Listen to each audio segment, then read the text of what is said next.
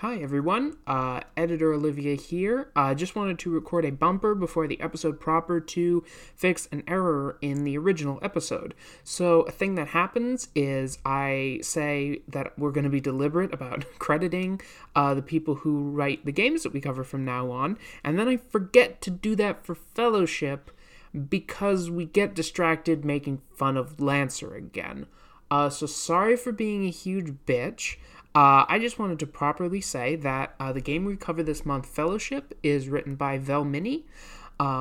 She is also the author of the game Panic at the Dojo, which I know Hannah was also interested in doing for this podcast, as it were. Kind of a funny coincidence. Anyway, just wanted to properly credit her for, writing the game that we cover on this episode of Do Not Steal. Because it's a good thing to do. It's important to me. I'm losing the train of this. I'm just going to stop recording. Hope you enjoyed the episode, because we super did. Yeah.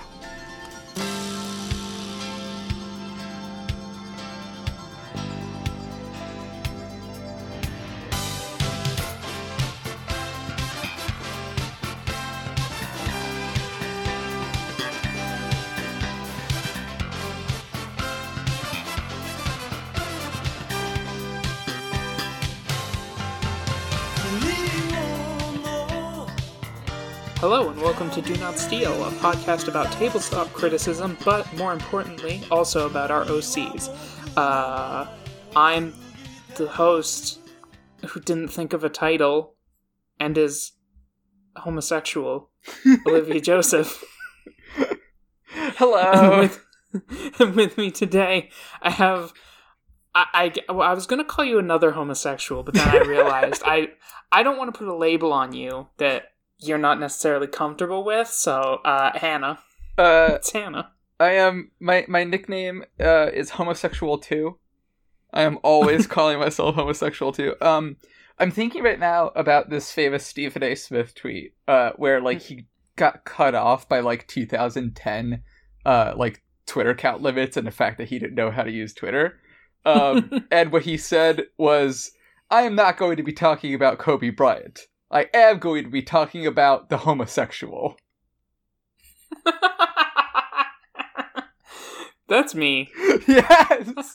That's me whenever I message my friends who like sports, but I'm sending them gotcha game shipping art. Yes. I want to go into 2K and just make a character whose nickname is the homosexual. The homosexual. Stephen A. Smith is the take a look at this y'all guy, right? Yeah, he's take a look. IMG 1436.jpg. He's a wonderful man. He's beautiful. He's perfect. He's never done anything wrong. And there was a clip of his that recently resurfaced where he and his co-host at the time seemed to be reviewing The Dark Knight. And he was, pro The Dark Knight. His co-host was more anti The Dark Knight. But the one thing that they could agree on is that, I think that his co-host was just, kind of saying that, oh, Maggie Gyllenhaal isn't hot enough to, be a love interest. And, I don't think that, Stephen disagreed with that. But he just very quickly, hijacked the conversation to be okay, here's my short list for who Batman should fuck. Halle Berry, Beyonce, Gabrielle Union. I just love the idea of Batman showing up on a Chris Nolan set and just being hey, you have to have Batman give love to the sisters. Good lord. What a wonderful man. What a situation that I've just learned about. I was gonna say that I should make a Stephen A. Smith in one of these episodes of Do Not Steal eventually, but I remembered that I have in fact already put a thinly veiled Stephen A. Smith in a campaign that I GM'd, so I don't want to go to that well too many times. True. There's only so many times. Yeah. Right. Yeah. We are today. We are not talking about Kobe Bryant. No. We are talking about The Fellowship. A tabletop adventure game by Jacob Randolph. God, I now just really want to see, like, the beautiful, like, cover art treatments for all these RPG books, but just, instead of Fellowship 2nd edition, it says Homosexual 2nd edition. Homosexual. Homosexual, become your best self. Sometimes I feel like the Homosexual 2nd edition. God! A new, more advanced type of homosexual. I decided we should start saying the names of the people who make these games because I feel bad about not saying it. Well, mostly the first time. I don't care about the Lancer guys. Sure. I looked up Lancer update. If you don't follow me on Twitter, but you do listen to my podcast somehow, So remember how in the Lancer episode we were kind of like leaving out some space for like, okay, maybe they kind of understand what they're doing with Union, but you know, they're just doing it poorly. No, I found an interview where they like straight up said that they made Union to be like the good guys who are trying their hardest. And they may F it up sometimes, but darn it, they're trying, which is just plainly United States propaganda. Yeah. There's also another quote tweet about how people apparently frequently come to them and ask, like, is the Union secretly evil? And they go like, huh, where did you get that notion? So, we were so nice. We were so nice on that episode. We held back, frankly. There's so much more that, like, we could say about Lancer, but, you know... what is the title of this episode? I want to say it's Fellowship. Yes, this is the Fellowship episode. Okay, so if we get in more digs at Lancer, they have to be, like, really roundabout and, like, coded signals that we have to, like, put in there through our discussion of Fellowship. I'm going to read you a quote from Fellowship about Fellowship. Sure. The quote goes, "Fellowship is a game about the journey. Several heroes will travel the world together, seeing a variety of interesting places on their journey to stop a great evil from destroying the land." That's Fellowship. That's Fellowship. It is a powered by the Apocalypse game, which is something that we've talked about previously. Mm-hmm. In the game, you and and most of your friends play as like fantasy adventuring characters who are like the champions of their respective races. You know, there's a lot of Lord of the Rings going on here. And you go on a journey to stop the Overlord, who is played by another one of your friends, or maybe you don't play tabletop games with your friends. Who am I to judge? But this other person is... you get together your sworn enemies and you play a tabletop game with them. Okay, but based on some tabletop stories that I've heard, not that far off. No. I've heard of some tabletop groups who fucking hate each other. Yeah. Yeah, so one person is playing the Overlord instead of the, like, traditional, like, kind of like Dungeons and Dragons Dungeon Master role. You know, one player is playing the, like, villain who is, you know, getting ready to destroy the world. And that is sort of the way that they kind of, like, approach, you know, being kind of, like, the game master position, so and so. Yeah, because I was about to say, hold on, one player plays like the villain and the challenges that the heroes must face. I know what that's called. That's a game master. But more literally so, right? Like, yeah, you are playing a character who is creating the challenges. You know? Yeah, absolutely. It's. I think a couple differences are that, like, there can be whole scenes that don't really require input from the player who's playing the Overlord. Like, you know, one of the kind of recommendations for how to keep things running is that, like, the players will look to the Overlord to kind of keep things running if they, you know, run out of ideas. And when that happens, then the Overlord should be ready to throw a challenge or a setback in front of them, right? But it's not in the sort of mode where it's like, okay, every town is described by the Overlord, every scenario is described by the Overlord, every, you know, NPC is played by the Overlord. It's much more, like, kind of focused down, like you said, to, like, yeah, you are still controlling the challenge and the threat and whatnot, but you are playing that main villain who has, like, more bounded rules to them, which I think is, like, another way that this differs from, like, typical game master challenges. It's not just that, like, okay, well, you have this, like, list of things that you can throw at the players, and you can kind of just do whatever you want, and make them roll whatever you want. It's more that, like, you have a set of armies, you have your general, you have your actual Overlord character, and then you just, kind of work with that, right? So it's a lot less, like, all-powerful than a GM can be. Yeah, I feel the game definitely, like, kind of takes steps to kind of constrain, like, the Overlord's actions and kind of, like, give them a set of tools that they work with versus saying, like, you're the big dog who makes all the rules. Yeah.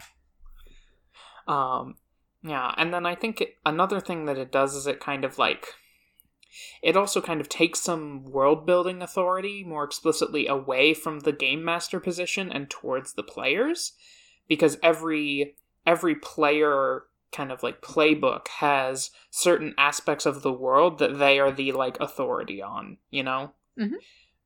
being kind of, like, champions of your cultures means that, like, you are the person who decides things about that culture, Yeah, it's very much like a collaborative world-building thing. There's no, like, kind of canonical setting to it. Instead, there's just a lot of guidelines about, like, here are the archetypes that should be present. Here are ideas for what you can do with those archetypes. And it'll be something where, like, you look at, like, one of the playbooks, for example, is the orc. And it says, like, okay, well, what is an orc? And you choose one of the options. And they're like, Children of Fire, Daughters of Chaos, Spawn of Darkness, Sons of War. And so, like, what it does with a lot of these is, like, let you, the player, kind of sketch out and define what this broad archetype even is, right? Like, this is something that shows up in a bunch of, like, fantasy settings, but, like, what an orc is, what an elf is, aren't always going to be the same, and to have that specific interpretation is going to be up to the person who says, give me that good orc. And I'm not sure how to feel about that. Yeah. I kind of want to, like, ask you this question and maybe, like, work through our my feelings about it as we talk about it. Because, like, what it does is it's kind of, like, taking the traditional, like, fantasy races and abstracting them into archetypes. Yeah. And I'm not sure if I like that more or less than just doing the fantasy races, Because, like, orcs as they exist are, like, canon, like, a race of cannon fodder, like, token evil, like, monster people that are based on, like, real world racial stereotypes, right? Yep. And in Fellowship, the orc is not that necessarily, but orcs are a type of, like, people who, no matter what, are going to have, like, they are associated with violence. They make, they are rough. They are, like, gruff. They make things that are ugly to the other races. This is a thing that comes up a few times. Yeah. They make things that are, like, simple and unsophisticated and, like, brute force and ugly. And, like, I wonder, and I don't know where that comes from. But to me, I feel like it kind of just, like, takes the capital P problematic aspects of these and kind of, like, massages them out, Yeah, So I think that, like, a lot of what they're trying to do here is to kind of, like, create this engine for redemptive readings. To say that, like, oh, you might think that the orc is just, like, a simple-minded warmonger, but actually, they're all about progress and, rebelling against unfair orders and whatnot. And it's like, well, does that actually make it better, right? Like, it still is this thing where, like, a, quote, race, end quote, in the biggest scare quotes as possible, like, is given these inherent traits and is, like, that you are the exemplar of that people, the representative of that people, and that you also, like, define what they do. It kind of really shows the limits of, like, what you can do with, like, these redemptive readings of fantasy tropes. And yeah. I get why you want them, but I'm wondering in a sense about, like, why is it that, like, the specific touchstones of, like, human, orc, elf, dwarf, halfling are what needed to be recreated here and given those, like, different kind of, like, manifestations, those, like, different options for, like, what is an orc, what is an elf, versus just having the archetypes be things like, you know, the big guy, the trickster, the ancient one.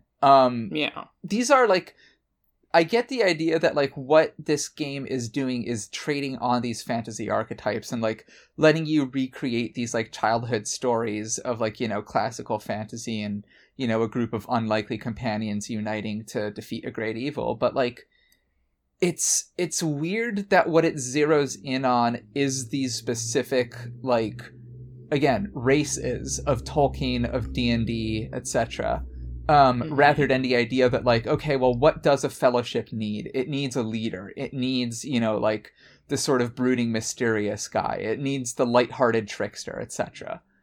Yeah, and it, like, kind of, like, I mean, the logic of it, right, is that, like, you know, it, like, speaking of the problematic tropes, right? It bakes in, you know, the idea that, like, you are a representative of your race, you know? Like, yep.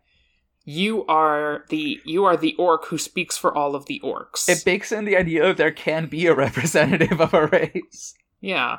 And even if you're, like, you know, it doesn't mandate that if you say orcs are like this, that your character is like this, but it definitely leads you to that conclusion, you know, and that's what I mean about, like, this stuff kind of being, like, baked in, you know, like, yeah, it's not explicit, like, it doesn't say you are like the archetype of your race, and, you know, but it doesn't say that kind of explicitly, but you are, and several of the prestige classes, you know, what are called the Destiny playbooks in this, which are, like, you know, kind of like the master class that you get to take when you get strong enough. They are racial, and they are tied to, like, becoming this, like, paragon of your race. And that's a little weird. A little bit, yeah.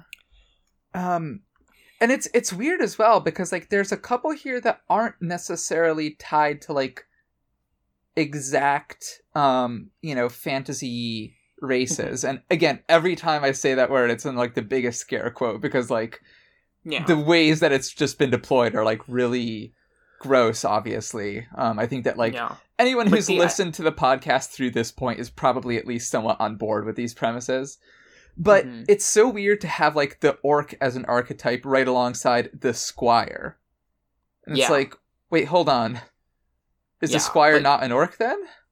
Like, is this not, like, you know, an orc who is just really enchanted by tales of like chivalry, like, maybe, like, you know, comes from a village where, like, that stuff didn't happen and that, like, archetype didn't exist, but wants to, like, you know, get in on it. Is an orc not a squire no matter what? Or is it just that there are, like, some ones that can be any people? But again, it's so weird because, like, all of the playbooks, no matter what, have discussions of your people. One of the potential origins for the squire is for your people. And it's again, like, how do you have those two concepts on equal playing fields? The squire is this idea of, like, what I was talking about, where it's like, that is an archetype of, like, a character rather than a race. But even then, like, there are things in the squire's playbook that mechanically associated with the heir, which is, like, you know, which again is another character archetype, but is associated with just, like, you know, kind of, like, default human, you know, which is also in, you know, this traditional fantasy, like, white, you know, like, you don't, in this kind of game, like, you don't have to be, you know, like, you don't have to be, like, the kind of, like, you know, the capital O other that is, like, a representative, like, your whole race. But in order to do that, you have to kind of, like, align yourself with, like, a human default. Yeah. Which is which is something that is racially associated, Yeah, Um, I think that, like, in a sense, it's trying to have its cake and eat it too in a lot of ways. It's trying to, like, present these very classic ideas of, like, unreconstructed Tolkien fantasy, but to also say that, like, no, we're giving you all these options now, and it doesn't have to be, like, problematic in the way that it was. But what a lot of that just ends up doing is, like, kind of putting the burden on the player and saying, like, well, if you can't do anything, like, figure out a way to, like, be comfortable with having the orcs be a people who are defined by very specific things, and to have your character be the exemplar of the orcs, then that's your fault, right?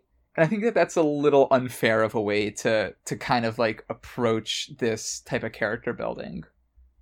It kind of reminds me, you know what it reminds me of? It's What's like, that? it kind of reminds me of those, like, there was, like, an era of movies. I don't know if they still make these kinds of movies, because I don't really go to the movies, but, like, Okay. I'm thinking, like, around when, like, they first rebooted Star Wars, right? Like, this era of movies, which is, like, we're gonna make the classic movies, but there's gonna be a girl protagonist, and, like, the love interest is gonna be a man of color, but also we're gonna kind of, like, take a few shots at men and how men suck, but we've turned the primary guy who would have been this archetype into a man of color, so we've kind of just, like, are lambasting the one, like, man of color in this movie, Yeah. No, absolutely. And, like, just, like, we want to, just, like, this kind of, like, change a traditional format to, like, try to make it, like, more progressive, and in doing so, kind of, like, reinforce or, like, create new, reinscribe, like, a different kind of, like, prejudice in there, Yeah.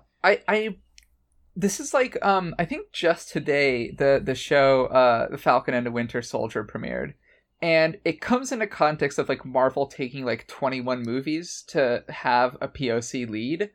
And they're now, like, kind of, it was like one of our friends made this point very well on a locked account, so I don't want to necessarily out them, but it was that, like, Marvel is getting so much credit for, like, trading off of its own deficiencies in, like, progressivism and representation to say that, like, we had 20 minutes of black people only being present as, like, sidekicks that don't get their own glory and don't get their own focus.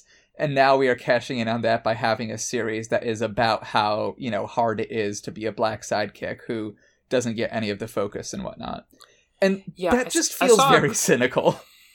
I saw a clip from that show where, like, the Falcon is like, we need a new kind of hero for a new kind of age, and then it cuts to, like, Don Cheadle as War Machine, and it's like, bro, fuck you, you did that.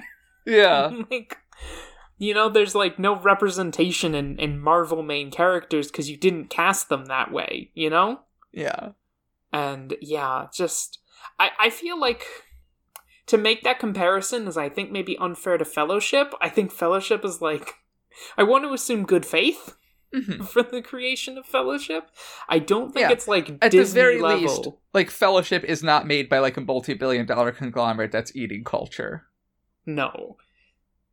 Yeah. I wanna, so I want to assume this, like, wanting to kind of, like, utilize this fantasy framework while also changing it and trying to make it more open comes from a good place of, like, wanting to critically kind of change these things. But just not necessarily doing that or, like, targeting the wrong thing, I think the problem with the orc is not, like, specifically, like, the specific traits of the orc. It's more the archetypical, like,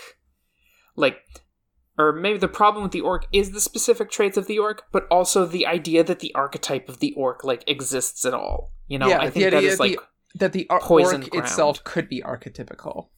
Yeah, like, yeah. And I think that this is an issue as well that, like, kind of comes with the territory of not defining, like, a core setting, and trying to be expansive of a lot of things, right? Because we've been talking about Lord of the Rings repeatedly, but, like, there are a number of other touchstones that, like, it keeps referencing throughout the That's true. Yeah, like throughout the book, like Avatar: The Last Airbender, something called Wakfu, which I don't know what it is. I apologize if you're a big fan of that. Dragon Quest, Final Fantasy, and so it's trying to like kind of serve a lot of masters and capture a lot of things that like people like about these various classic like fantasy series and whatnot. But I think that by like not necessarily committing to anything, it kind of has to stretch things out into like very like broad archetypes and say that those are the archetypes. Because like I think that if you had a defined setting and there were like orcish kingdoms or like orcish clans or whatever you want to define it as, it would be very difficult, I think, to like navigate that in a way that wouldn't like fall prey to either like the traditional problematic way in which those guys show up, or to what we've been talking about as these like ideas of like, guys, we're woke now. But I think that would be like a little more possible, and I think that again by like kind of offloading that onto the players and saying that like, if you want to have these orcs in here, if you want to have these halflings, elves, dwarves in here, then it's up to you to determine like what specifically they are. I think that is like, it allows for a lot of player creativity, but it's also it kind of makes them inherently vague except for those like broad basic archetypes that we've been talking about. Yeah, like you have to boil it down to the essentials, and the essentials are racist. Racist bit, yeah. Essentials. Yeah. But I like the idea. I don't feel like the idea is terrible of like, you're going to create a character who comes from a culture, and then you, the player, get to define that culture. I think that is the seed of a good idea, Like, yeah. And I do think that, like, just maybe it needed another... I think it just needed another structure to it, Yeah. And I do think that, like, when we talk about, like, the ways in which conflating one race with, like, a monoculture is something that has, like, shown up in so many different fantasies and has been kind of iffy throughout. It's not that, like, you just can't have a culture in fantasy, right? It's not that, like, every kingdom, every tribe, every clan has to all have like perfectly unified traits, and that like there can't be one that is more based on like a history of like an oral tradition, and there's one that's more based on like scholarly pursuits and etc. It's the idea of like kind of conflating those differences in culture with like physical phenotype.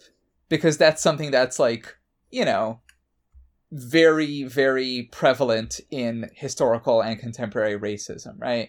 To say that, like, differences in culture are inherent to, like, skin color or to other aspects of phenotype. And again, if this was just the idea of, like, your archetype is the trickster, your archetype is the scholar, your archetype is the nomad, then... there are still pitfalls that are possible throughout that, but I think that it's a lot better in that regard to just say that, like, well, what is it that people are actually looking for in fantasy, archetypes? Is it the specific, like, kind of physical representations and the real-world cultural equivalents that often get tossed onto them, such as, like, dwarves being Irish or Scottish or whatnot? Or is it the idea of having these kind of, like, hard drinking, hard partying, but also like very industrious guys.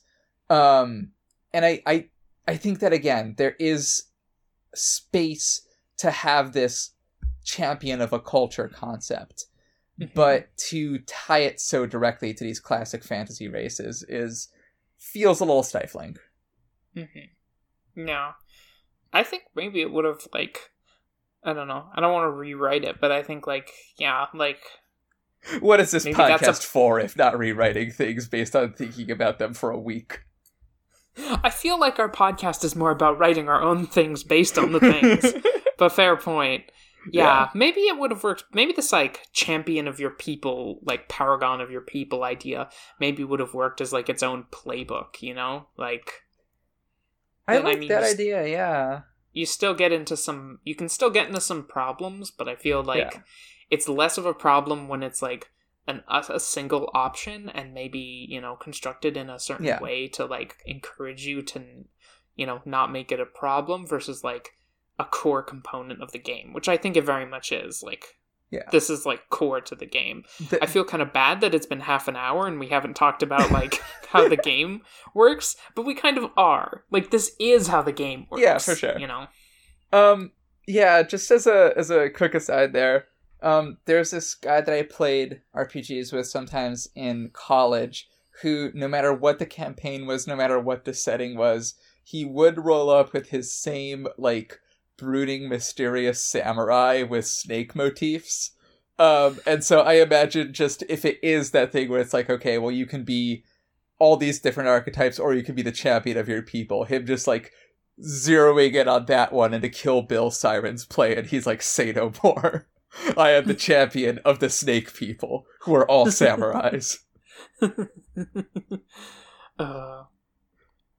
And again, this is something that, like, I think we've been talking about a lot of these games through the lens of, like, what they would be like if, like, our friends tried to play them, right?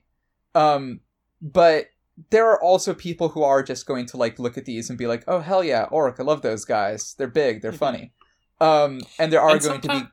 And sometimes even I'm that person, you know? Yeah, Orcs are big and funny. It's like... You know, I understand that there are all these, like, cultural things that are built up in it, but sometimes I really want to be a big, funny guy. I want to be the big girl with the horns. That's cool to me. Big fuck off horns. But yeah, like you said, I think that this is how the game works. Because if we're talking about, like, the core systems, I think we explained some of how it's different from, like, the standard Powered by the Apocalypse game, but we already explained in last episode, like, what Powered by the Apocalypse games are broadly like, and it's not that different, right? It's a resolution. I do want to discuss the nitty gritty a bit. Yeah, please do. Because I like it, basically. Yeah. Because, like, one thing that I like about this game, it's, like, very, very narrative, you know? Mm-hmm.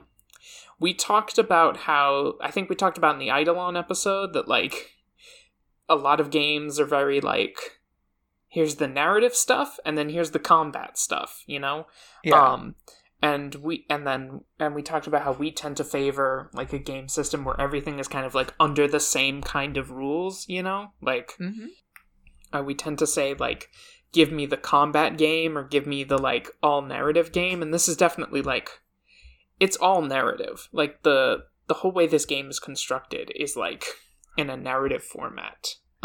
Yeah. And so it really encourages you to, like, think about things in terms of scenes, you know? And set everything in terms of a scene where there's a problem. You have to figure out what the stakes of the problem are, what you want to happen as the characters deal with the problem, and then, like, what is the best case, what is the worst case, and then, like, play from there, you know? Like, it's very much, like...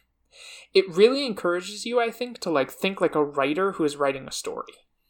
Yeah, and I think that, like, a good example of this is the way that, like, threats are resolved. This role isn't used for all threat resolution, but it's kind of a go-to for, like, climactic moments where you deal with the threat that's immediately in front of you. It's called a finish them roll. And it's like, okay, well, what do you roll for it? Well, the answer is... If you finish them by trying to kill them, roll plus blood. By forcing them to retreat, roll plus courage. Outsmarting, terrifying, or overwhelming them, roll plus grace. And so on, right? So there's, like, a way that all of the main stats have to kind of, like, create all these different narrative modes. And it's not just this idea that, like, okay, there's a monster in front of us. This is a combat challenge. So let's have the combat characters come in and do their combat thing. There are characters that, like, are going to be more effective in certain situations and have more opportunities to shine, but it's very much based around, like, this, like you said, this narrative idea where a lot of the systems are kind of flattened out, and I don't mean that in a bad way. I mean that in the way of the mechanics are there to support the idea of you figuring out through the narrative how this scene could go, like how the tension could rise and then fall. And then the mechanics are often there to be like, here are things that can support you in that structure that you just came up with. Mm-hmm. You know what it reminds me of? It reminds me of Undertale. How so? Like, in the way that Undertale was, like, kind of one of the, like, things that Undertale, if I'm remembering this right, one of the things that, like, Undertale says to you, the player, is, like, this is an RPG where you don't have to kill anyone. Like, where all of your, like, fights or conflicts can be resolved in some sort of, like, peaceful manner, you know? Mm-hmm. And it, you know, you just have to find, like, what you can do that, like, affects that peaceful resolution. And there's a very similar kind of, like, paragraph in Fellowship, which is, like, nonviolence, it says in the book, is actually, like, a core facet of this game. Like, it is designed so that you can deal with every sort of, like, threat or opponent or, like, thing that gets in your way without picking up a sword and trying to kill someone. And I think that's cool. Like, we haven't played a game so far where that is explicitly the case, you know? Yeah, because I think that, like, even something like, Eidolon is going to have an assumption of combat. It is a... I mean, the Vanguard exists, right? Like, absolutely, yeah. And, like, here, there are characters that are going to have +2 on blood, right? Like, if you're playing an orc, you have +2 on blood no matter what, and that's kind of, like, the combat stat. Mm-hmm. But, yeah, it's the sort of thing where, like, that even doesn't necessarily mean that you are just rolling through and cutting heads off, right? Like, the core move for blood is overcome. When you attempt to avoid, redirect, or prevent the harm something will cause, roll +blood. Yeah. So, like, fundamentally, you don't have to structure your, your set pieces in any specific way.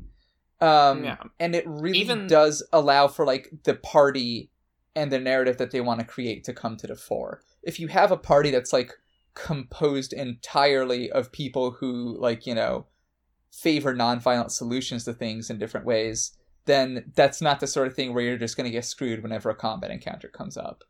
Yeah, and even the blood move is, like, it's based on stopping someone from being harmed, you know? Yep. And I don't know, I do think that's neat. I like that. Yeah. Also, the stat is called blood, which is sick. I think it is, yeah. I think more games should let me have a blood stat. Yeah. Again, I do think that, like, this and last episode have kind of been a journey of me coming to really appreciate the things that Powered by the Apocalypse is good for. I've played in some bad PBTA systems, but maybe ones that we'll, like, cover at some point well down the road. But I do think that, like, these two do kind of show a lot of the strengths of it. And in this case, it is the idea that you can take this basic framework and apply it to so many ideas of what a problem and what a solution even are. Mm-hmm. Yeah, like, the problem can just as easily be, like, oh shit, here's a giant rat that is trying to eat us, and also, like, oh, the mayor doesn't believe that the villain is real, and so he doesn't want to tell us, like, or, like, the mayor doesn't believe that, like, the bad guy lives in the castle and is, like, getting all the skeletons together, so he doesn't want to give us, like, the key to go up to the castle, and, like, yeah, the structure works kind of equally for both of those conflicts. Yeah, and I think that there's something that I specifically want to highlight, which is that, like, there's no kind of delineation in terms of the, like, crunch or interestingness of the mechanics based on different solutions. Because, like, what you're describing about, like, well, some problems are a giant rat that you gotta fight, and some problems are a mayor that you have to convince. That is also true of, like, classic Dungeons and Dragons. It's just the problem there is that, like, if you have a combat challenge in front of you, then great. 80% of the game's rules are devoted to this. Yeah. 40% of the game's rules are devoted to the list of spells that your wizard can throw at this. Whereas I'll say every time it comes up, fucking stupid. I can't stand Dungeons and Dragons and its list of stupid little spells. Awful. We hate it. But like, if you want to have a challenge that is about like convincing the mayor, it's like, great. Do you like rolling a single d20 and adding a bonus to it? Do you like rolling a couple d20s in succession and adding a couple bonuses to them? That's just really what it boils down to, right? Like, anything as far as, complexity or ingenuity just kind of falls by the wayside, and the only options that you have are to make these very simple, straightforward rolls, or to just kind of step outside of the mechanical framework entirely and do things based on, like, just role-playing it out, just, like, having a conversation with the DM. Yeah. Which isn't necessarily bad, but there is that stark difference between how those two situations are handled. Whereas there is kind of like that tabletop feeling that you get in some games of like, okay, we're technically playing a game, but we're also just acting at each other and have been doing so for like 50 minutes. We're doing it improv, actually. Yeah. Whereas, like, I think that, I think that a lot of gaming groups have experienced over decades, that D&D problem of like, oh, we made like 3 rolls during this session because we kind of didn't want to do combat and we just wanted to have like cool conversations with NPCs and whatnot. And I think that like what games like Fellowship and a lot of more recent games are trying to do is to say that like, okay, well, we recognize that a lot of what people come to these games for is this character expression stuff and, not necessarily just having 5 monsters in front of me that I gotta kill. So how can we make the mechanics actually support that? And I think that Fellowship does a very good job at that. Yeah, there's a good diversity of moves for different things. Like, the game kind of like delineates like 2 different kinds of conversation you can have with someone into moves, and you roll a different move and stat for when you're trying to talk someone to find out information versus when you're trying to talk to someone to like make an emotional connection with them, to like ask them something that you need, like, yeah, it kind of like separates those out, which I think is important for like encouraging that kind of gameplay, and it's also important that it's not just like flattened out into everyone can do everything, right? Like, I know we've been talking about like how refreshing and good it is that like, you're not like locked into specific modes of conflict resolution, but there are still the ideas of like archetypes and people being useful in different situations. And I think that like a very good example of that is one of the basic moves is keep them busy, which is about like acting as a distraction, buying time, facing a threat that like you yourself have no hope against, but that you're still going to be like brave and face down anyway. And what that does is like grant an advantage to your allies, and if they don't have an advantage that they get through either keep them busy or other sources, then they can't do that finish them move. So it is still this cool thing where like different party members can have different roles, they can form a cohesive unit, but it kind of does feel like the best of both worlds, where you're not locked into a specific flow, but you can also still feel like, this is what my character is good at. This is what feels like a moment for my character to shine. Yeah, I enjoy that part. Yeah. I think it's a strength of the game. Yeah, and then... So I didn't actually read up on character creation on the Fellowship side. I just did that for the Overlord side. Do you have any thoughts about like building a character before we get into our specific characters when it comes to the Fellowship end? Not really. I feel like character creation was like quite standard. Okay. And and not necessarily in a bad way, but just like, I picked it up and I just had to read it once over and be like, yeah, I've done this stuff before. So I just, made a character. I and enjoy do think that there's one thing that kind of rubs me the wrong way a little bit with the Overlord creation, which is that there are just a lot of fields to fill out. And I understand that, like, part of it is to offer, like, narrative prompts, and part of it is to allow for, like, smooth mechanical progression throughout a game. But it ends up being like, okay, as an Overlord, I have an agenda, but I also have 2 master plans, and I have my moves, and I have a weapon, and I have my defenses, and I have a special weakness, and I have stats, which make me kind of invincible until those stats are dealt with. But dealing with those stats is separate from bringing my weakness to bear. So there's a lot of these that kind of, like, feel redundant, and I know that, like, these are used to kind of give a diversity of challenges and allow for, like, a sense of progression for the players, right? The players on the Fellowship end, to say that, like, okay, we've taken out 2 of the Overlord stats, and, like, we figured out what their weakness is. But it is still this sort of thing where it's like, I, laid out these 3 stats that I have, which aren't the way that, like, the Fellowship has stats of, like, you have +2 blood, +1 courage, etc. It's just, these are absolute things that say that, like, if this stat is not damaged by the Fellowship, like, taking a place of power or scoring some other significant victory, then I'm, like, undefeatable in combat. But it's like, well, how is that, like, fully different from the idea of having a specific weakness? Like, isn't... Or having defenses. Yeah, it's all just kind of, like, blurs together a little bit, and I kept, like, kind of going back and forth and being like, oh wait, should I have put this idea as a defense instead of a stat? Should I have, like, put the opposite or the absence of this as a weakness instead?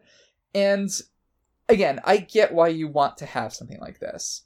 But it did end up making the whole character creation process feel a little overstuffed for me. Having 2 master plans felt a little like, why do I need these? Like, what are the 2 plans that, like, whatever classic villain has? Often it's just like, well, they have 1 plan. It's to seize the world. But it's like, I understand that in large part that is a mechanical thing, to allow for multiple points of attack and multiple, like, irons in the fire that the party can address at any given time. But it did lead me to just kind of, throughout the process, be like, wait, didn't I already answer this? Yeah, it seems like Fellowship's kind of orientation in general is to try and, like, give you, like, a mechanical system to prompt, something to do narratively, and for the Overlord, I think it feels like there might be a little too much of that. Yeah, I don't want to, like, criticize it unilaterally, because, like, I do think that a lot of these prompts are valuable. I do think, though, that, like, some level of flexibility in it could be useful, unless they're, like, super necessary for the mechanical structure of the game. To say that instead of saying, okay, well, what you need is 2 weapons and 2 defenses and 2 master plans and 3 stats and all of this, is to say that, like, well, you need to have you need to answer these various prompts, and this is a guideline for, like, how many answers you should have for each of them. But right now, it's the sort of thing where, like, I'm sure that if I played this game a couple times, then I would be able to have a sense of, like, are the 2 master plans really necessary, or can I just fudge it? But if I'm approaching it for the first time, then I kind of just want to go by, like, the rules that have been laid out by the game, and I don't want to, like, risk making things non-operative because I was like, I could do with 2 stats, or this weakness thing seems silly and I don't want to do it. But yeah, I do think the prompts are overall good. I do think that they pushed me to define the character in a more fleshed out way and, like, create, like, a rich set of ways that the character can be, like, interacted with. So, again, like, I think that being a little less prescriptive in that regard and a little more just, like, these are the things that you're going to want to have if you want to be a unique and memorable threat to the players and the Fellowship end, would be really helpful. Mm-hmm. I see what you're saying. Yeah. Do we feel like we have anything else that we want to cover off before we get to our characters proper?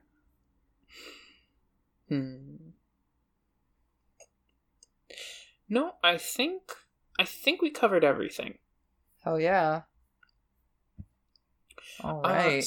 So yeah, for amount of time spent complaining about the specific thing with like the fantasy races, 30 minutes. Amount of time spent talking about all other aspects of Fellowship as a system, 20 minutes. Listen. We did it, guys, the dream. Listen, you can read the book. You guys can read the book. You guys can read the book. If you want, you guys can read the book. We're talking about criticism. We're not doing some IGN like graphics, gameplay, sound. My favorite of those was that so many of the like guys who did those reviews clearly never thought about sound very much. So it was just kind of like the music was good. Yeah. The explosions are loud. The guns are cool. What more do you need? I could hear most of the dialogue. 7 out of 10. Yeah.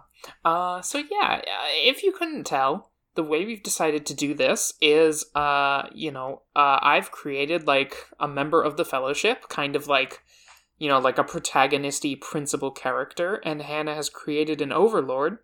That's right. And because we're nerds, I guess our general like... I guess our, like, genesis of an idea, right, is that, like, these are characters from the first fantasy story in this world who are now in, like... These are characters from the first Gundam of their world, and now it's Zeta Gundam, and they're gonna kill each other. Uh-oh. Yeah, that basically, like, there was a previous Fellowship that they were both part of, but after it, like, accomplished its goal, the world progressed in whatever way it progressed to end up with the two being on opposite sides. Because you kind of came up with the kind of like, the like idea of this world, and also your character is kind of like central to the cosmology of it. Do you want to go through yours first, and then we do mine? Yeah, we could absolutely do that. So the central idea to the world that Olivia just mentioned is basically that this is like a kind of post-apocalyptic fantasy world. Not in like a Mad Max or a Fallout sense, but like in a first Mad Max, Did you ever see the first Mad Max? Yeah, where like shit is like just in the process of going down, and they're like still people living in houses. Shit is going bad, but like Max's wife works at a diner. Yeah. The dark diner. Max is like a cop, like they have recognizable normal people jobs, but also like it's going to shit, Yeah. Max is a cop, but like there seem to be 7 cops in this entire state. That's right. So yeah, like the idea is that, a generation or two ago, there was this war that was being waged against, like an evil empire of some sort. We're not going into a whole lot of detail about this because, there's a limit to how much we want to flesh things out for this podcast. We don't actually want to write the first Gundam. No, we are not writing books here. But yeah, so there was a war against that empire, and the great shining hero fulfilled a prophecy, led an army against the evil emperor, but the emperor had one final gift for the world, which was basically to kind of ravage the world to the point where it would need to be kind of fundamentally healed and reset almost, to be like fully livable again. And there is a process for this in this world, which is that there are angelic guardians who like tend to show up in these like hours of crisis and like set things right and like nudge the conditions along to ones where like people can learn to like live and regrow and rebuild again. But for whatever reason, I guess a specific reason is like the curse that the emperor laid out. The angels can't recognize that a calamity has happened. And they are not performing their duty of resetting the world. So what we just end up with is a very cold world, a very weak sun, slowly dying, huddling around a few remaining points of light and warmth that are maintained by those angels. And there have definitely been people who are, like, you know, going up to the various angels and, like, pleading for them to, like, set things right. And those go unanswered. Not out of, like, you know, a sense of, like, cruelty or judgment, but because they genuinely, like, don't seem to be able to comprehend that, like, something has happened that requires such intervention. So, what we have is a situation where, like, unless someone rises up and kind of, like, defies this last order, the angels are just gonna, like, shepherd the remaining people into, like, managed care at the end of the lifespan of, you know, the peoples of this world. They're just gonna say, like, come along, come into our, like, sanctuaries, it's warmer here, it's brighter here, and you'll be able to kind of, like, live out these last generations with, like, a measure of, like, peace and comfort. And then, you know, eventually there won't be anyone left. My character, then, is the head angel. Named... I have a bunch of names in a name field here. It says here, name, the Grand Seraph, or Canto 36, or Dreaming Silver, or in dreaming silver shall we rest with gleaming boughs upon our brows, and sleeping sacred lie the blessed, and keeping still the mortal will. Damn right. Sometimes you just want to write an entire Coheed verse as the name of your character. Uh-huh. Let's come back to that. Let's come back to that notion. Put a pin in that for now. Yeah. Look, what is this podcast for, if not to be on our bullshit? It's to be on our bullshit. I've had, like, pretty kind of straightforward names for my characters so far. It's like, okay, we've got Harrow, we've got Ivy, we've got Ash, you know, nothing too fancy there. I just kind of wanted to write, like, you know, a ridiculous, like, I guess the idea is that the names of the angels in this setting are, like, taken from this, like, sacred poem or song. And that, you know, there's a limited number of them, and each of them are named after a line from the song. Mm-hmm. What's like the... I've already forgotten most of the names. What is the shorthand name? Like, if we're just gonna be like... Dreaming Silver. Dreaming Silver. Got it. Yeah. Dreaming Silver. That's right. What is Dreaming Silver? Mm-hmm. What's up? No, you go. Okay. Yeah, Dreaming Silver uses its pronouns. Appearance, I've got here an 8-foot-tall feminine figure in whites and pale blues, with a low-hanging halo and 3 pairs of softly glowing wings, whose lines give the visual impression of boughs of leaves. It holds a silver spear in one hand and a lantern in the other.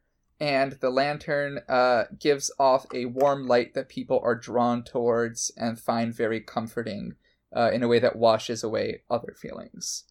So who is Dreaming Silver besides a big spooky angel? Well, I think a good way to kind of, like, go through this, honestly, would be to just kind of talk about the mechanics, because the mechanics for an Overlord are super, super narrative, right? Mm-hmm. So, do we want to do kind of similar to the Eidolon episode, where it's like, you've given your kind of, like, basic pitch, I did my basic pitch? That's a great idea. Okay. Right. So, long story short, head angel overseeing this process of managed decline, being like, hey, we're not gonna reset the world, we're just gonna kind of let it peacefully die. Mm-hmm. And in stark opposition to that is your character. Stark opposition to that is my character, who kind of similarly does not have, like, a human name anymore, but is just basically sort of known by a title, which is the Inheritor Hadean. Hannah wrote a Coheed lyric, or Coheed verse. I just apparently came to a Coheed song. and is now, yeah. But the idea for... Yo, the chorus of Inheritor Hadean really fucking begs, but why are all the lyrics about killing women? Well, because the... No. Actually, the Inheritor Hadean uses they-them pronouns. Gotcha. But my idea for them was basically the idea that Hadean is the squire of the previous game, who has now become kind of like arguably the villain of this game. Mm-hmm. And my idea for this is that, like, first game, kind of like, human squire Hadean was like, like the archetypical squire, like fresh-faced, kind of baby-faced, probably like a kid sibling, if not literally, but like sort of like that to the heir of the previous game, was just kind of like tagging along, being the heart, making friends with everyone, and like keeping everyone on the straight and narrow. And then they got to the final Overlord battle, and they fucking died. Oh no! Like run through with a sword, got like a funeral scene at the end of the story, kind of dead, Mm-hmm. And it was like, in my head, it's like they didn't realize kind of like that the previous Overlord had screwed everything up until later, so it was kind of like their funeral was like, damn, we beat the Overlord, but like there's still sacrifices, and we lost we lost the youngest of us. Isn't that tragic? And then the world started dying, and then the Inheritor Hadean came back and started killing angels, ripping their hearts out, and incorporating said hearts into themselves. And so you've described the world as sort of like everyone huddling around these like fading points of light, and basically the idea is that the Inheritor Hadean is kind of going to these different settlements, murdering the angels that run them, conscripting everyone into their god-killing army, and kind of like becoming a stronger and stronger light as they kind of lead the last surviving people across the world to kill all of the angels, assume ultimate power, and then end the world and create a new one. Yeah. Why are they alive again? I didn't answer that question. Yes. So did they get the Inheritor title when they came back? Yes. Okay. Basically, my idea... Yeah, and they got the whole title, like, the Inheritor Hadean, basically. Okay. My idea is that, they had... I'd called them Hadean a few times, but that's not, like, a name. That's just sort of, like, a thing people started saying. I think the, like, idea is that, like, people hear about this, one of the old fellowship would hear about this, like, Inheritor Hadean and then go to them and be like, oh, that's fucking Jeffrey. Oh my god. Hold on. Like, that's the twist of, like, midway through the book is like, oh, that's a recognizable character that you thought was dead. Whose funeral you saw, who got, like, that's a Star Wars burial pyre funeral. Yeah. God, that rules. Yeah, and so that's kind of like what they are up to, is just like, they are kind of back. They're older than they were when they died. They are wearing kind of like an all black, mostly black suit of armor with like a kind of gold trim. And my idea is that the armor, kind of like no crest, no cape, like not really, the only ornamentation is this kind of gold, but it kind of like impossibly reflects light at certain points. Like it is a sort of like mystically strange suit of armor that they wear, with no helmet. It's just kind of like face out, and they have this like very like military kind of like, very kind of like close, close cropped black hair, like a very serious face, most of the time. But they have this charisma, like they are able to, they have this vision basically, of just like, we have to, we are dying either way. And what we can do here is, take this power from the angels who won't use it, and we can leave something behind for all of us. And that they are able to kind of like articulate that in a way that is compelling to people. And so I see. You know, they have this army, but it's people who, most of them, like, really believe in this. Like, this is our last ditch, you know, they think they're saving the world by doing this. Yeah, so, like, the cause basically is to, like, steal the power from the angels by killing them, and then, like, use that power in the ways that the angels refuse to. Mm-hmm. Yeah, and it's very much like, we're doing what's right, because nobody else will. The people who are, like, supposed to use this power won't use it, so we're going to use it then. Because the alternative is just, like, you know, nothingness. And yeah. This fucking rules. And I think that it brushes up against the way that my character thinks and the way that it feels. Like, in ways that are going to be interesting to discuss, I feel like. I think one last thing I want to, like, say about Hadean is they sort of have, like, this kind of, like, conflicting, like, dual mode thing, where, like, sometimes they are, like, this kind of, like, force of nature general that's, like, marching across the, you know, the land, kind of, like, leading this huge army. And also sometimes they are just kind of, like, the kid sibling who fucking died, you know? Like, yeah, they can talk to people and, like, be kind of, like, charming, like, a little goofy. They're not actually that good at fighting, is the thing. Like, okay. I'm just, you know, to take a peek into the stats, like, the Inheritor Hadean has -1 blood. Like, not actually that good in a fight, but, like, yeah, can kind of just, like, make things happen in a way that's like, hold on, when we sparred, you were kind of bad at this. But when you fought an angel, like, you managed to fight an angel one-on-one for, like, 10 minutes until, like, we could finish the spell that would kill it, you know? Right. So just this sort of, like, contradiction or, like, contrast between, like, somebody who can be this very, like, force of nature general and also still kind of like a goofy kid sibling at times. And I think it's a very compelling mix for the people who follow them, you know? I think, like, they walk around the army camp and people are like, you know, come eat with us, come sit with us, like, hang out, you know? And they can be personable like that. Yeah. That's really cool. Yeah, so let's talk about some Overlord shit. Yeah, let's talk about Dreaming Silver. Okay. One of the main things that an Overlord has mechanically is an agenda.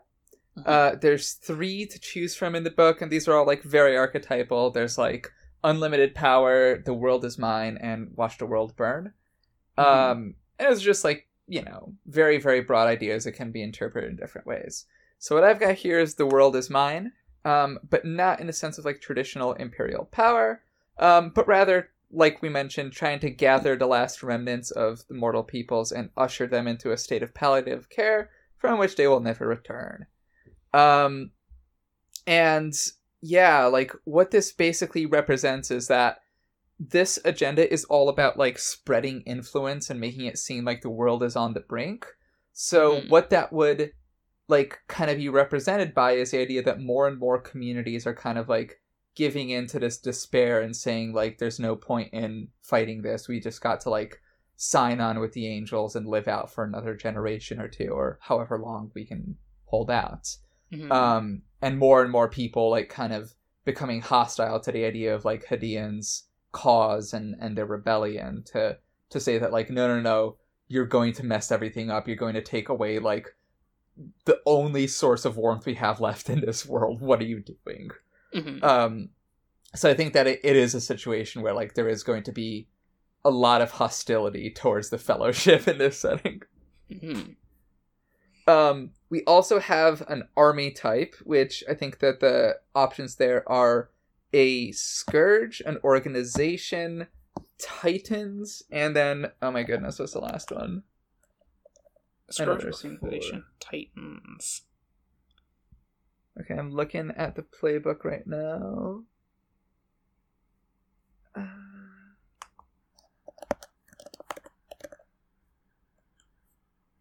Here we go. It's the Horde, the organization, the Scourge, and the Titans.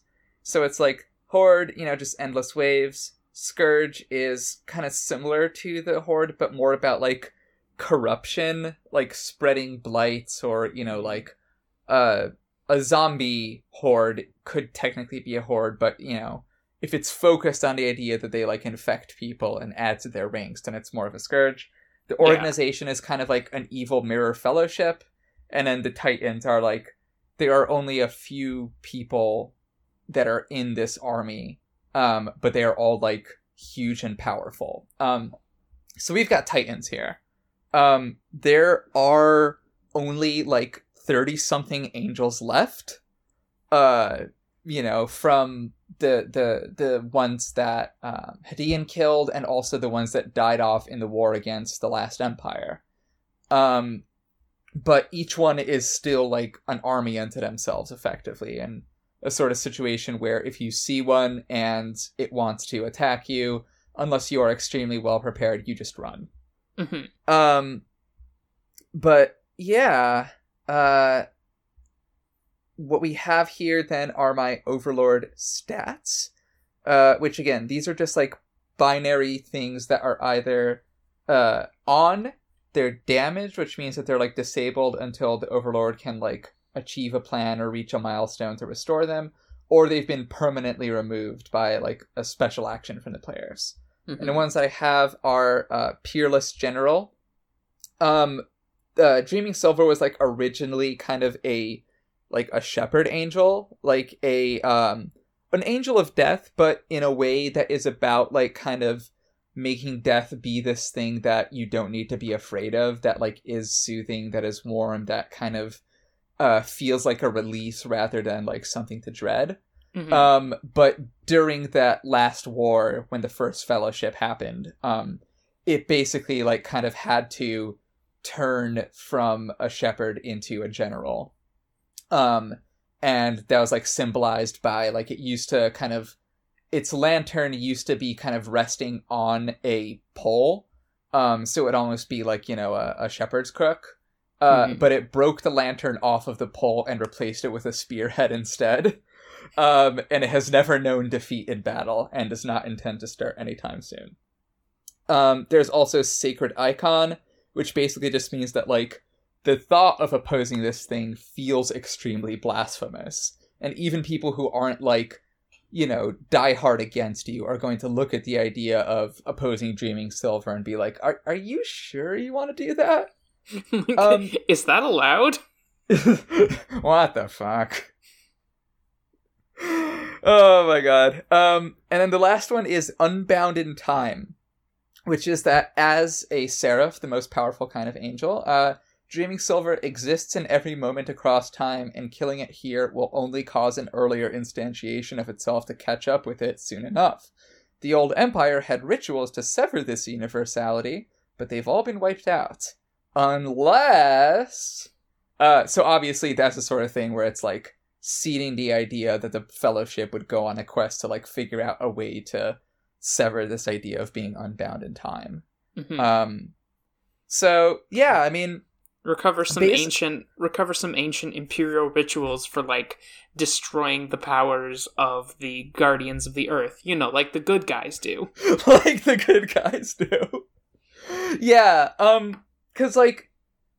Well, here's the thing, because I kind of want to get to the turn now about, like, what Dreaming Silver is like as a person. I think I've, like, talked a lot about, like, its role in this story and, like, its capabilities. Mm-hmm. And there's, like, you know, some cool moves here as well, like the spear, the lantern, but one of the things that you are, like, instructed to do for an Overlord is to come up with, like, a secret reason for doing what you're doing.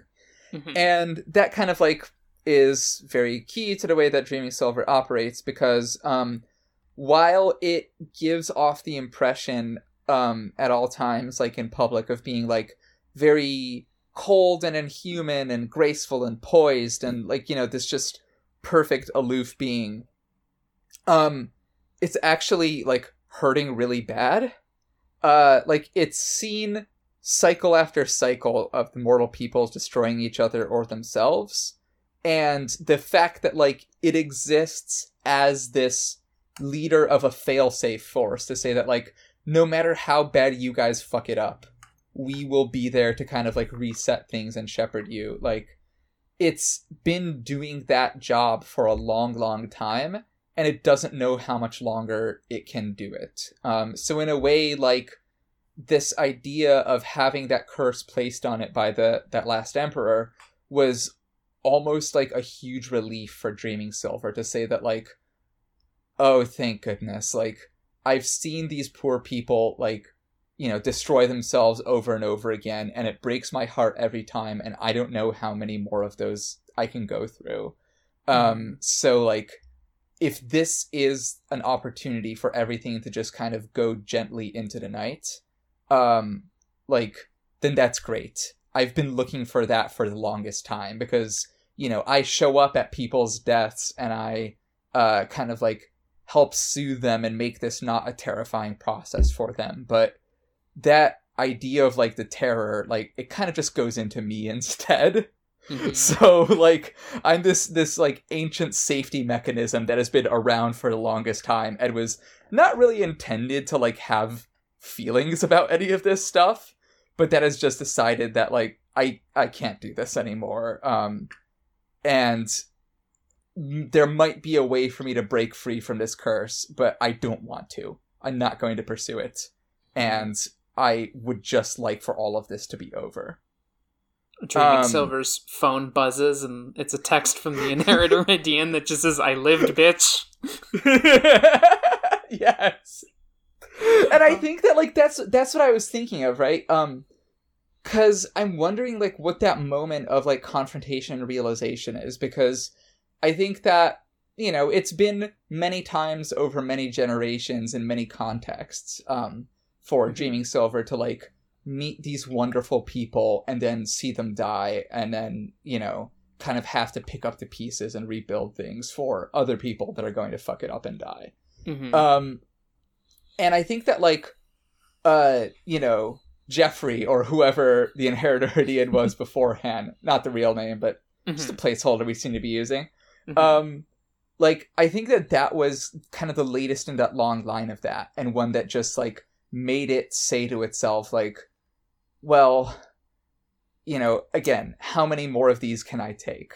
And then to be confronted with the idea of, like, oh, after I had already started this plan of, like, sunsetting the earth, I get a "I lived, bitch" text from the person that I had been most recently mourning. Yeah. I think that would really fuck Dreaming Silver up. Yeah, and I think, like, the thing is that, like, you know, Hadean, like, has basically, like, the most horrible empathy about it, you know? Like, kind of, they used to be the Squire. Their Destiny playbook is, like, the Warlord now. But they still have a lot of that, like, Squire stuff, which was about, like, making bonds with people, and then kind of horrifically leveraging those bonds to, like, force people to do things is kind of a thing that the Squire can do.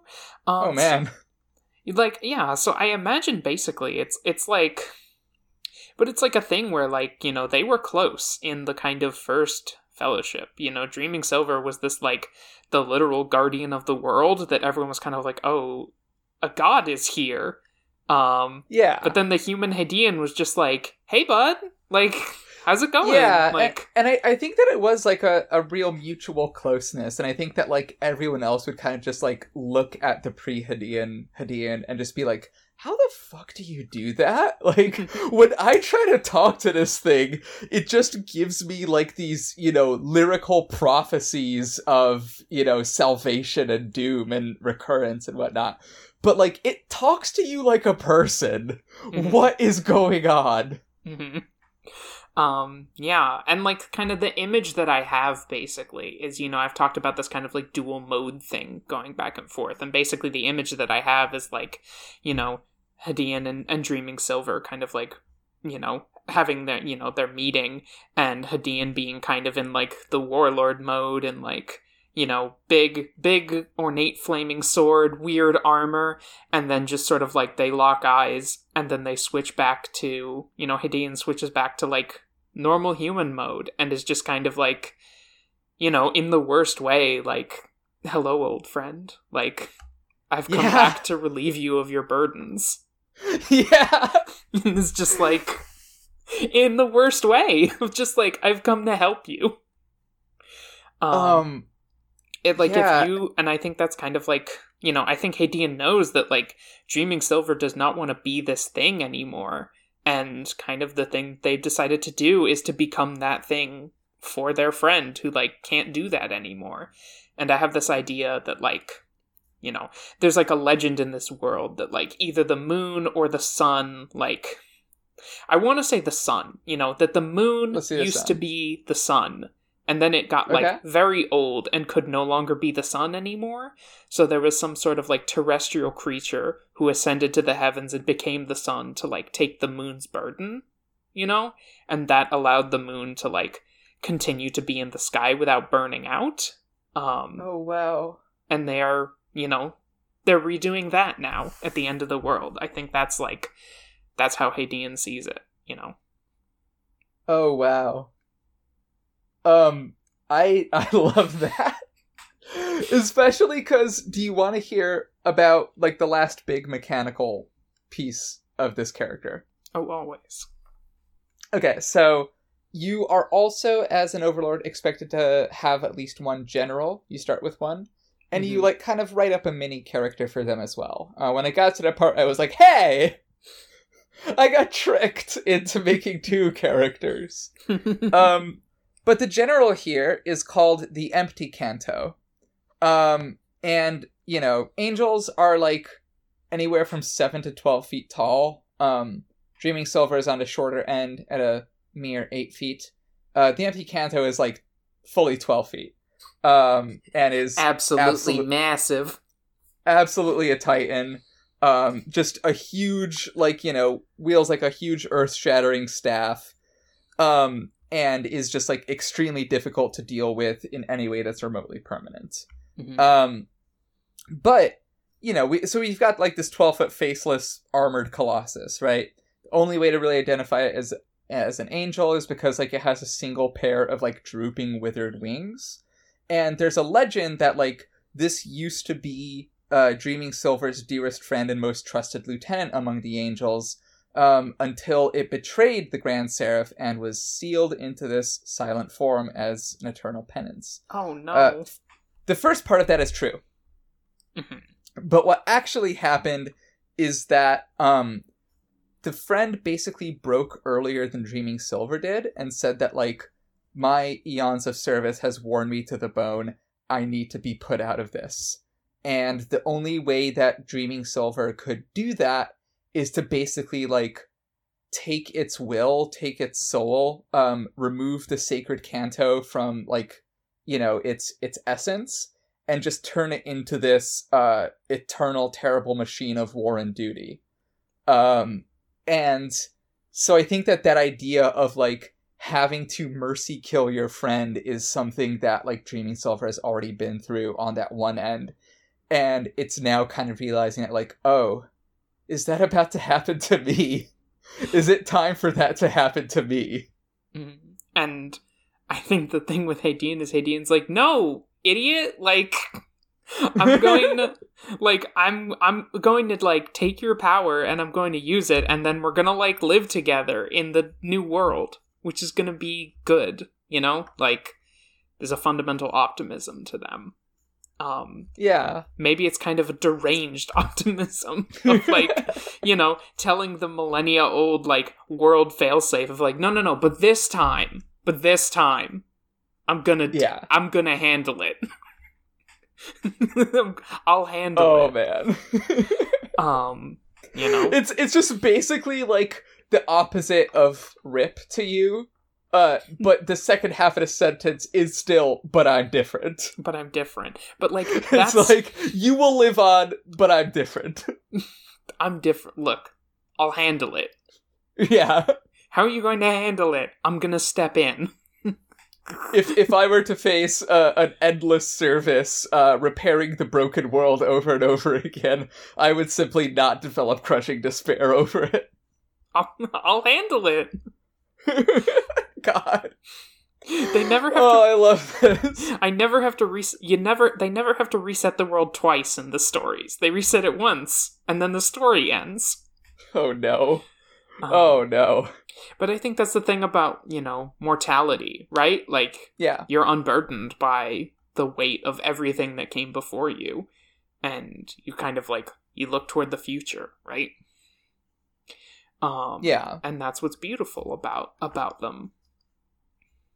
Yeah, and I like the idea that like I said, Dreaming Silver, like, as the most powerful angel, like, exists in every moment across time, Mhm. and has like basically seen that like, oh, that ends very shortly. And what it assumes is that like, okay, well, the rest of the world is gonna burn out Ooh. and there's gonna be no need for me.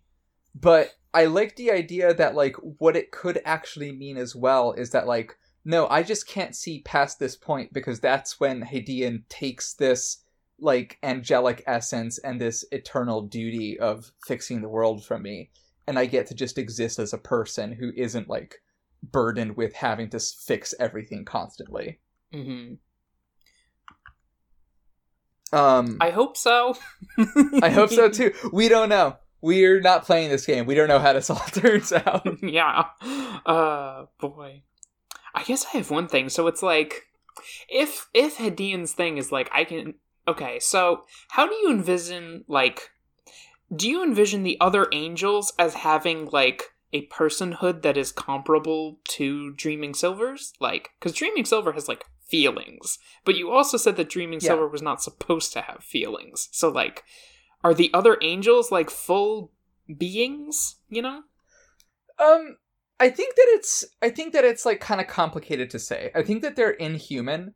I think that Dreaming Silver is probably one of the most human ones, because like its whole purpose throughout like existence, outside of these like moments of direct crisis, has been to kind of just like shepherd people through their last moments, and like you can learn a lot about people through that, right? And you can learn a lot about like what actually comforts them instead of just like washing over, with like a wave of like divine warmth that just says like, no, it's okay, don't worry, your will is being overwritten by an angel right now. But I think that like from Dreaming Silver's perspective, like they're all people. Mm-hmm. It's just that like, it's a sort of situation where like in one of the lighter moments of this, one can imagine like Dreaming Silver just saying that like, oh yeah, that's Canto 32, it's a real cut up. And it's like, it cuts to Canto 32, who has only been like this completely stone-faced warrior this whole time. And it's like, to Dreaming Silver, that sentence makes complete sense, but it might never necessarily be apparent to anyone else who isn't an angel and doesn't have like their way of, wrapping their heads around all of this. Can I propose something like kind of abstract, but just like a pitch of something? Yeah, let's do it. Did you ever play the original Assassin's Creed? I did not. I mean, maybe this is true in the other Assassin's Creed games. I don't know. But in Assassin's Creed, you always killed, like, a target, and then you got to just, like, cradle their head as they died and did, like, a 5-minute monologue in, like, a weird dream space. Yes. But my idea is basically that, like, whenever, like, the Inheritor Hadean kills an angel, they have this kind of like dream space, like infinite moment where they are able to like make some kind of connection, and Hadean is always like, you don't have to die here, like you can come with me. And I think for their various reasons, all of them before Dreaming Silver say no. Yeah, like, no, I like that idea. I'm out of here, actually. And so it's like unclear is like, can anybody say yes? Like, is that possible? Can you be an angel, lose your angel power, and then still exist as a being? They kind of have not tried it yet. Nobody has, like, everyone said, nah, I'm out. Peace. I'm done. Yeah. So yeah, that's my pitch. I love that idea, though, that, like, there are these, all-powerful, inscrutable beings that, like, when you finally manage to defeat them in this, like, grand overwhelming thing, like, you give them this opportunity for like, mercy and continuing their existence. And every single one just says, like, no, fuck this, I'm out, I'm dead, thanks for killing me, peace. I'm gonna keep it real with you, the Inheritor Hadean.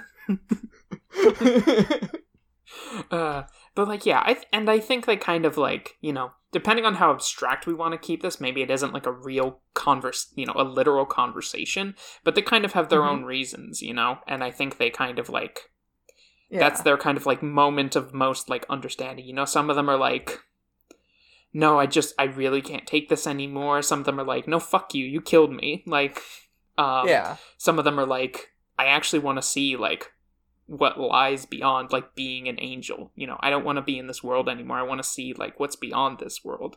And so they kind of all have their various reasons why, you know, why they don't go, or why they don't stay, rather. But they all have the same decision. Yeah, I really like that idea. Do we want to talk about Hadian's mechanics? I do. Oh, yeah. So Hadian, I kind of, like, built them as, like, a level 7 character, just for, like, because I wanted to have some Squire moves and, like, less, but still, like, enough Warlord moves to, like, have an identity around that. As a player, Hadian has, you know, 4 agendas, which are kind of, like, supposed to, you know, kind of similar to the Overlord agendas, like, guide their actions. Their agendas are be brave, take risks. Number 2, tell us of your people, which we kind of discussed earlier. As, like, a Squire and then a Warlord, like, Hadian's people are, like, the people they have bonds with. Which is another mechanic that will come up pretty soon. Agenda number 3, improve the world around you. Very funny. Very funny agenda to have. And then the fourth agenda is they need me. The fine text of which is don't let them go ahead with poor decisions. Oh, man. Yeah, I picked the saddest fucking one. So Hadian's stats, as I said earlier, blood -1. Actually not that good with a sword. We're kind of never that good with a sword. And I think the way they died is, like, 1-on-1 Overlord combat got run through. Because they were not good, you know, not really a fighter. Wanted to be a fighter, never really got it. But courage +1, grace +1, and then sense +2, and wisdom +2 as well. So, like, a talker and a, like, speaker and, like, somebody who relates to other people. Because it's the sort of system where, like, the primary stats mean specific things that aren't inherently intuitive. Do you want to just, like, quickly go over, like, what is the difference between grace and sense and wisdom? Yeah, let me get the stats real quick. Because, like, blood, that one's obvious. That is your direct combat ability. Courage is... Let me just read them, because they all have Yeah, sure, let's go for it. So, under the stats page, blood says, your boiling veins, your burning passion, your bloodline, your burning need to protect your friends and family. Blood means power, ferocity, loyalty, rage, and passion. Blood is used for feats of physical strength, combat prowess, and your capacity to protect yourself and others. Courage is your inner strength, your force of will, your tenacity, your brilliant shining soul. Courage determines your ability to stand proud, face death in the eye, and keep on trucking no matter how bad things get. Courage is used to stand up for what matters and inspire others to your cause. Grace is your style, your talent, your artistry, your beauty. Grace is all about looking good, being cool, and acting with skill and agility. Grace is used to perform spectacular acts, trick others, avoid danger, and show off. Sense is your wits, your etiquette, your logical ability, your eyes and ears. Sense is about keeping track of the world around you, analyzing it in a logical and sensible manner, and working from a well-reasoned perspective. Sense is used to discern the realities all around you, keeping you informed in all situations. And then the final stat is wisdom. Wisdom is your knowledge, your experience, your cultural relations, your tact, and your kindness. Wisdom is all about doing the right thing, at the right time, in the right way, and knowing you did good, kid. Wisdom is used to make friends, tell us what's what, and get what you want without being rude about it. So yeah. Oh yeah. Stats. Moves. The Inheritor Hadian's moves. from, their kind of like first level squire move, they have the move Keep Them Safe, which is when you are with someone you have a bond with and they would take harm, you can take that harm in their place. They also have the move Fast Friends, which is when you spend a scene with someone or speak softly to them, which is a basic move, you may gain a bond immediately. You can have an unlimited number of bonds, but people you have bonds with don't become companions, and we kind of waive that rule later when they become a warlord. But kind of one of the unique aspects of the squire is that they don't have a people attached, and they can command lore, kind of like be kind of an authority on facts about anyone they have a bond with who is not a player character. So, like, the squire has this, like, my people are my friends, basically. Yeah. And just to kind of talk about bonds real quickly, because that's another mechanic, but bonds are basically like a mechanical representation of your relationships with someone. They are, anywhere from like, I think 1 to 3 sentences that describe your relationship with someone. And there are certain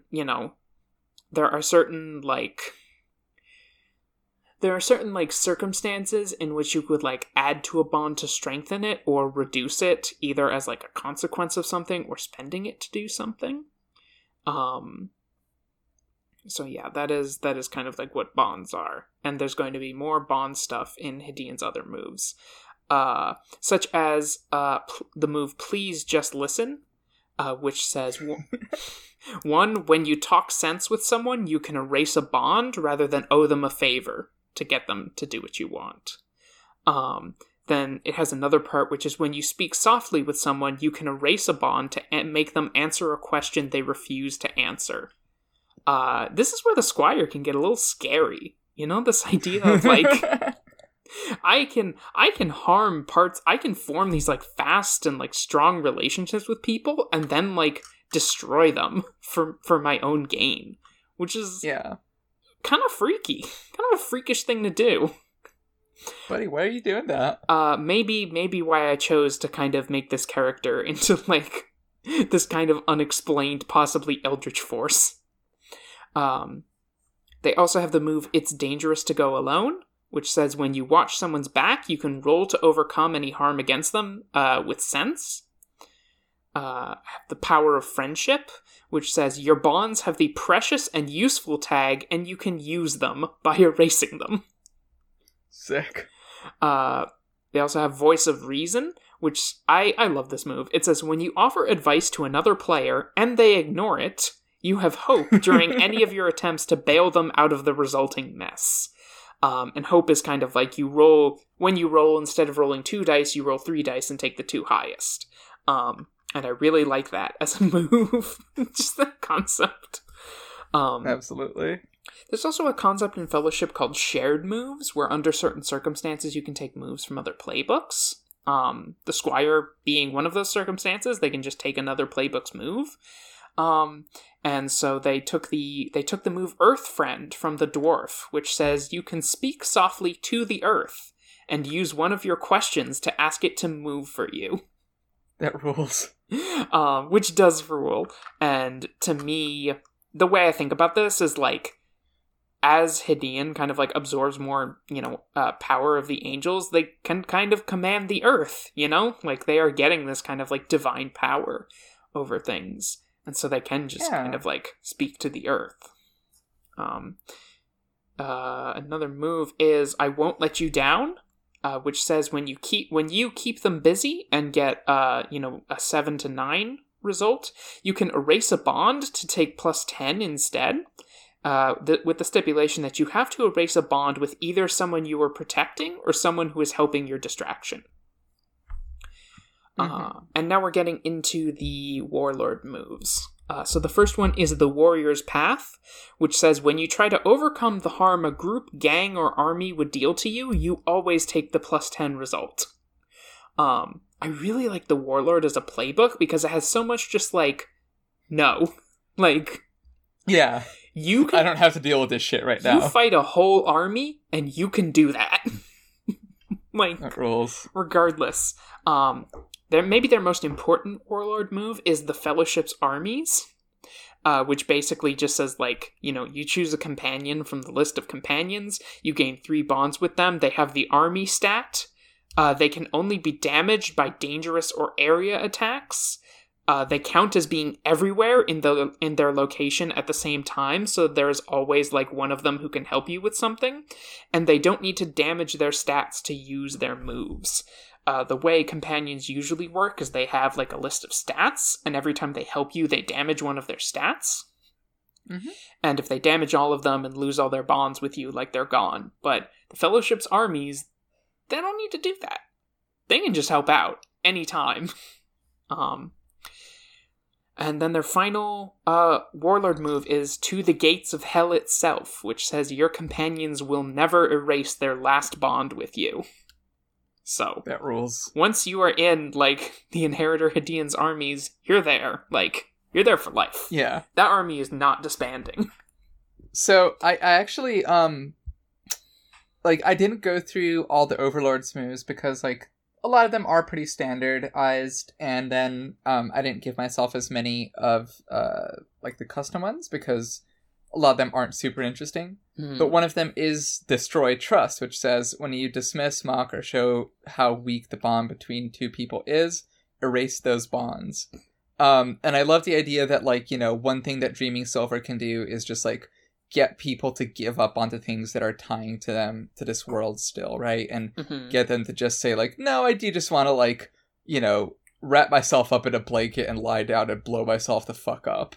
But it can't do that fully to someone who's bonded with Inheritor Hadean. Yeah, like, they're in it. They have clashing divinities at that point, you know? Like, yeah.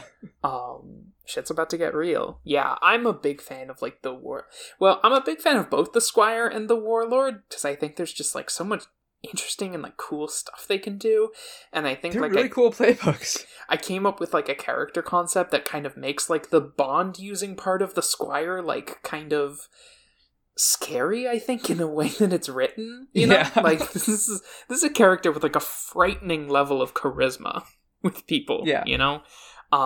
Hearing about how cool the Squire and the Warlord are is kind of making me feel like the Overlord isn't as interesting. And I think that, like, part of that is just because, like, you have to have an Overlord in the game. And so a lot of, like, what it does mechanically is just things that are required to make the game flow. Whereas, like, what you can do with the Squire and the Warlord is really, like, get into these specific ideas of, like, working with bonds, working with, like, you know, aiding your allies and giving them advice and whatnot. And, like, that just feels really cool. Whereas, like, the Overlord is a little more, like, base functional. I just kind of love the idea that, like, they can roll into a town, walk up to the guy running the town and be like, listen, you gotta help us kill that angel. Like, right now. And they can be like, fuck you. And then, like, get in trouble because they don't kill the angel. And then, you know, the Inheritor can ride in with their armies and just be like, all right, I got you, though. Like, I got you, though.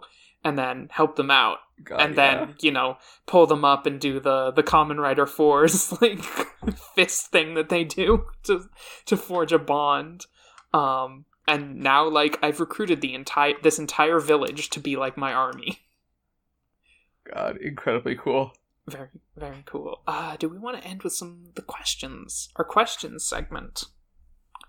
Yeah, we could go right into the questions. I don't think that either of us have anything else to kind of lay out about the two. I think we've, like, kind of laid out what their conflict is like. There's some aspects of, like, the Overlord character sheet that I haven't gone into in detail, but I think that, like, you know, the gist has been captured quite well, so... Yeah, we could do the questions. You want me to go first because I went first for the other stuff? Yeah, sure. Great. Okay, here's my serious question. When Dreaming Silver fought alongside Hadean, what was the first act of low-key kindness and warmth it performed for Hadean that seemed to go beyond what angels are made to do? Interesting. What was, like, the first moment that made it clear that, like, oh, this is a friendship. This isn't just, like, this bright-eyed kid, like, talking to an angel as if it's a friend for some reason. This is reciprocated. So I like the idea that, like, the Fellowship, like, you know, went to, you know, like, was, like, forming a camp early on. And it was like, okay, who's gonna take the watch? And then, you know, Human Hadean was like, you know, I'll do it. Guys, I'll do it. Don't worry about it. And they're kind of like, are you sure? Like, are you sure you can stay up? Because you look pretty tired, kid. And, you know, they were just like, trust me, like, trust me, guys, I got this. And so, of course, they, like, start falling asleep. And then, you know, Dreaming Silver comes in with, like, a pot of fantasy coffee, you know? Like, I've gotten you, like, the drink that gives you energy and, like, keeps you up. And then it's like, it's a very sweet gesture. And then Human Hadean is kind of like, wait, do you sleep? Do we need a watch? I don't think you sleep. That's right. Dreaming Silver is just kind of like, no, I don't sleep. Yeah. I think Dreaming Silver would ask something weird in response to that, like, would you like me to? Like, not fully understanding what the question is. Yeah, just, like, literally did not occur to it that, like, oh, I could just take watch the whole time. And I don't think to anyone else, because, like, who's going to ask God to take a watch? Yeah. You know? Like, I think everyone was just kind of like, okay. Let's try not to give it a reason to kill us. That rules. Yeah. Should I do one of my questions? Yeah. Hit me with your serious. Yeah, basically, I described this kind of like, you know, the two kind of contradicting modes that they go through. But I think when they came back to life, basically, there was something about their, you know, who they used to be that is just gone now. What was that? What is that? Oh, wow. So I want to say that it's like, it's something that was like kind of a shared love between like Dreaming Silver and and the old Hadean. I want to here's what my immediate thought is.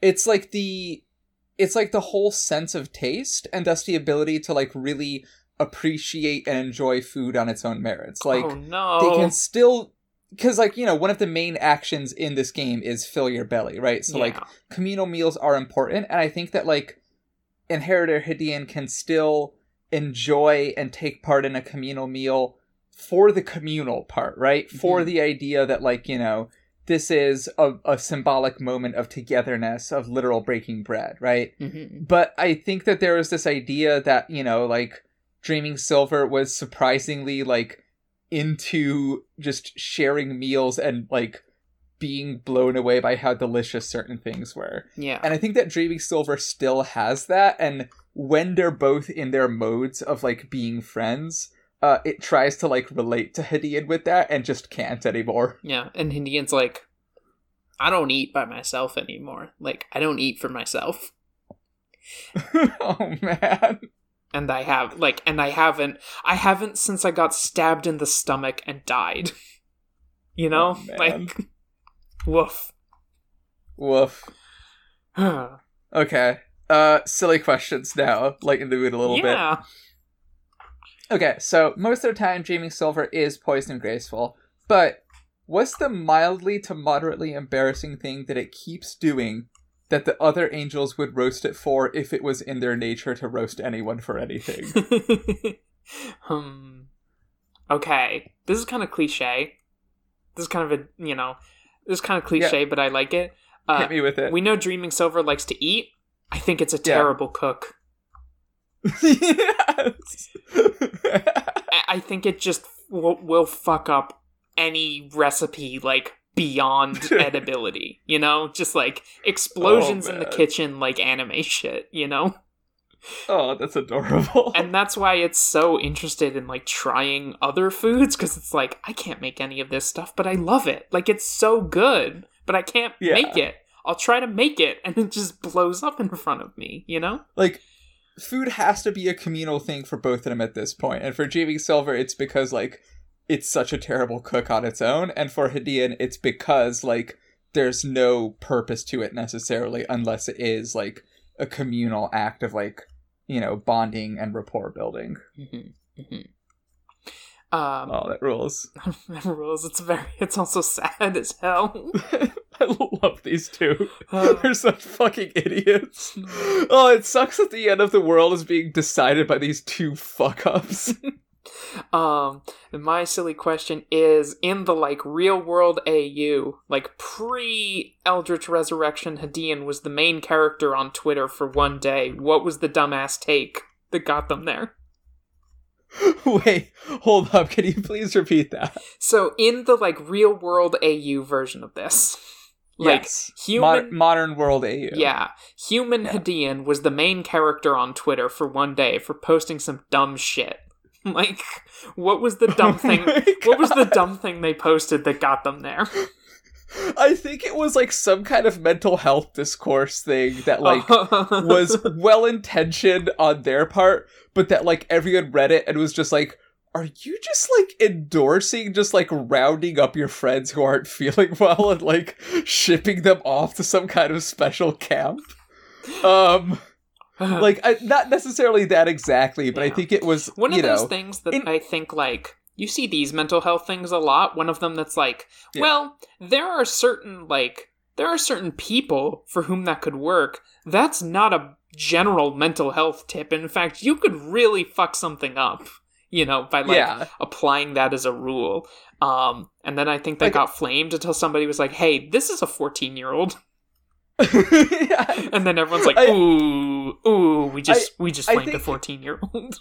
I think it does tie into their whole bond thing where it's you can kind of force behavior some people. Mm-hmm. So I think that it's this sort of thing where it's if your friend is feeling sad, that doesn't matter. You can just make them happy by, doing X, Y, Z.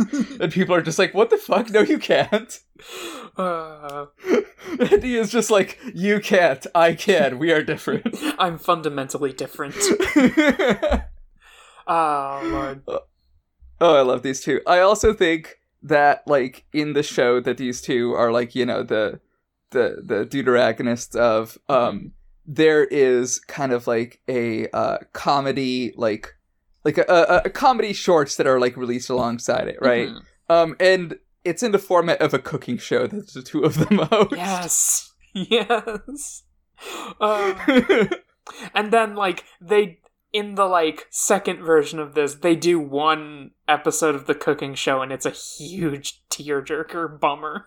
Just yes. That's where you find out that Hadean doesn't eat anymore. Oh man, it's just everyone's whenever someone tells you to watch the anime, it's and you've got to watch the cooking show parts. Yes. Yeah. It's going to pay off in the second season, and you will cry. But you have to watch the stupid-ass cooking show segments. Oh my god, that's amazing.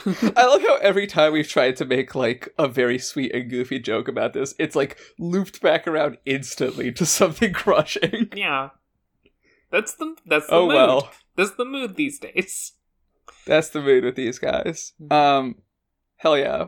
Oh yeah. I think that about does it for these two. Yeah. I love them. I love Hadean and Dreaming Silver. I end every episode so sad.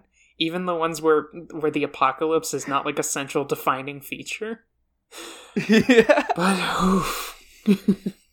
Oh. All right. Let's take it to the outro. Yeah. Hey, Olivia. Yeah? Hey, where can we find you online? Oh, jeez. You can find me online on Twitter, which is the main social media I use, @GreatGrebe, which is a type of bird, yes. Even though my display name is the big dog that makes all the rules. Big dog can be a type of bird. No, it can't. Listen. Yeah. Literally, that's what you are. On the pinned tweet on that account, you can find all my other podcasts, such as We Are the Champions, which is a League of Legends lore podcast I do with my girlfriend Nora, such as Novel Not New, which is a kind of monthly book club podcast about visual novels and narrative games in general, which are good times. Check those out. Listen to my podcasts. Hannah, where can they find you? Listen to Olivia's podcast. People can find me on Twitter @Hannayolo, HANNAHYOLEAU. This is the only podcast that I do right now, although that might change soon. Stay tuned. Big things might be popping. But, something big coming soon. Yes. What I'm gonna do is for the next 8 episodes of this podcast, I'm going to, like, hint at something like that, big things popping. And then, it'll, of course, be the classic t-shirt of Sailor Moon drinking lean. It wasn't Sailor Moon drinking lean, but the other day, Autumn and I were doing some, like, ironic hoodie shopping, and we found this hoodie, which was, like, a 90s style anime cat girl saying Pog. Yes. I was like, I don't have $50 for that. I mean, my husband, Mark, does have a long sleeve shirt that is Beatrice from Umineko vaping, which, like, it fucking rules, but every time I see it, I'm just like, oh, that's Sailor Moon, and she's drinking lean. That's true. Shout out to Mark for having that, and shout out to, I believe ZC designed that shirt, so those are 2 shout outs I want to cover off. Yeah, we about done? Yeah, I think we're done. Let's get out before we hit 2 hours. Let's do it. Oh my god, it's a nice short podcast. Peace. Bye.